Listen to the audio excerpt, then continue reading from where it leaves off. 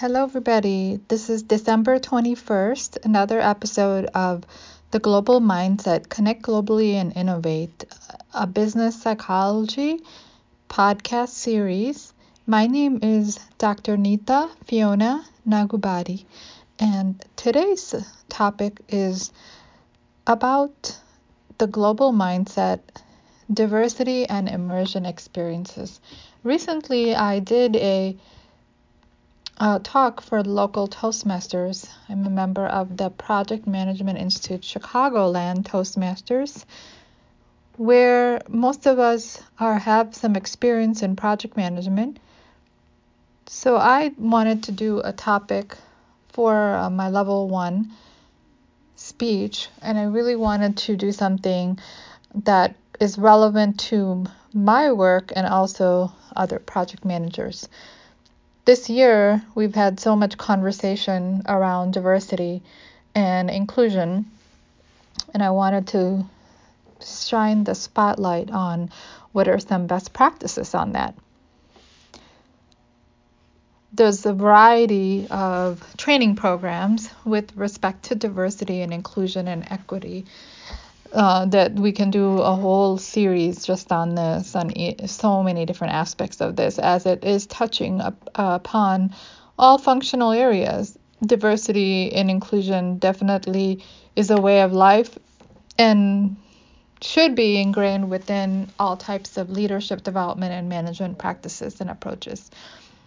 The focus of the discussion the presentation that I made for the group was on what are some best practices for diversity training. If an organization wants to create the program, what are some areas to focus on? So one is, to have an understanding of what is diversity and inclusion training.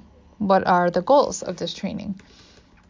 Diversity and inclusion comes across many different areas. Diversity is often related to diversity of race and ethnicity and gender. It also has to do with diversity of sexual orientation, and religious beliefs, age, all different aspects of diversity to help ensure that we have a mindset that is focused on inclusion of people from all backgrounds.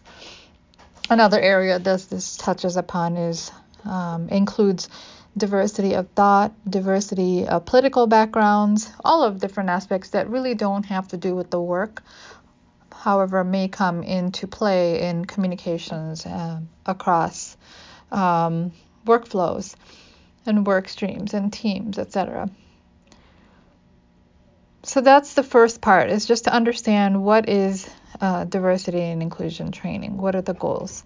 Second one is extend and maintain this over time, not just a one-time effort. Just like going to the gym, one workout, one visit to the gym is not going to create that change in the physical fitness, wellness experience for the individual. It must happen over time.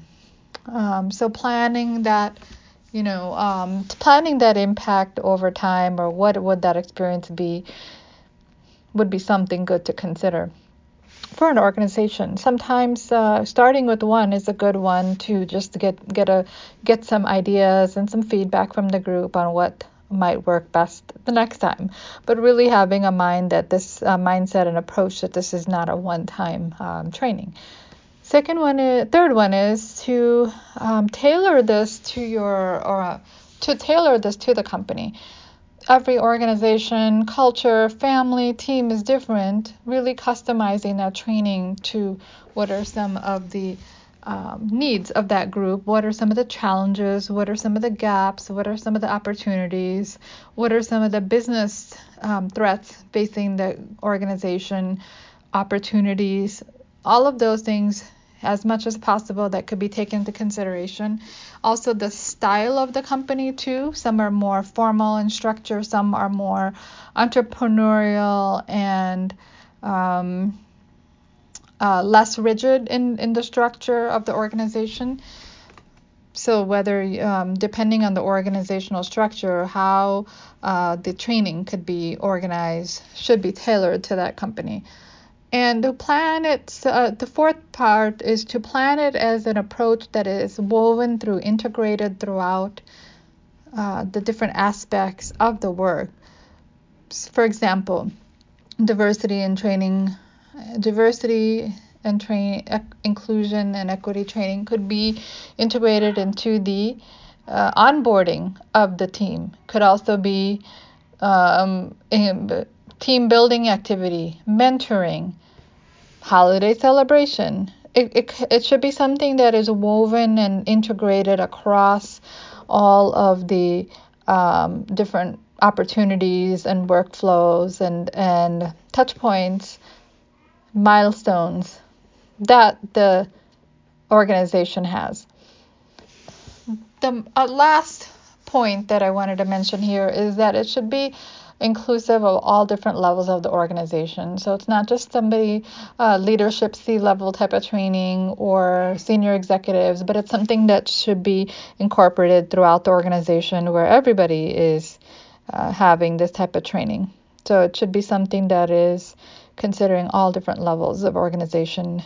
Just like, you would not want only certain levels of the organization to go to the gym if you want a physically fit group of professionals working in the organization. You want to have everybody having access to that to the extent that they're able to, and also provide the tools and support for all levels of the organization too. So certain organizations and teams have different learning styles too. So really, and individuals too. So really tailoring this to different types of learning.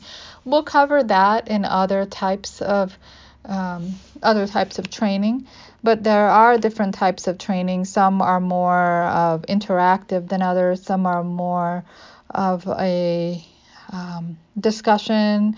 Some are more of immersive experience, so different types of diversity training. And then, of course, there's the standard lecture and also panel discussion where the audience is learning from the experts. And then there's also the deeper immersions where the person being trained is actually experiencing some sort of training, and then hopefully have a chance to share and discuss that later on too. We will discuss that in upcoming podcasts because those are more extensive. But I definitely encourage you to look into these, and please definitely don't hesitate to email me at Nitha, Nitha, at mangonetworks.com. That's Mango, and then networks, networx.com. If you have any questions, I will also post the same on my on this podcast. Wishing you all the best and stay safe, and looking forward to any follow-up discussion that you want to have. Thank you so much.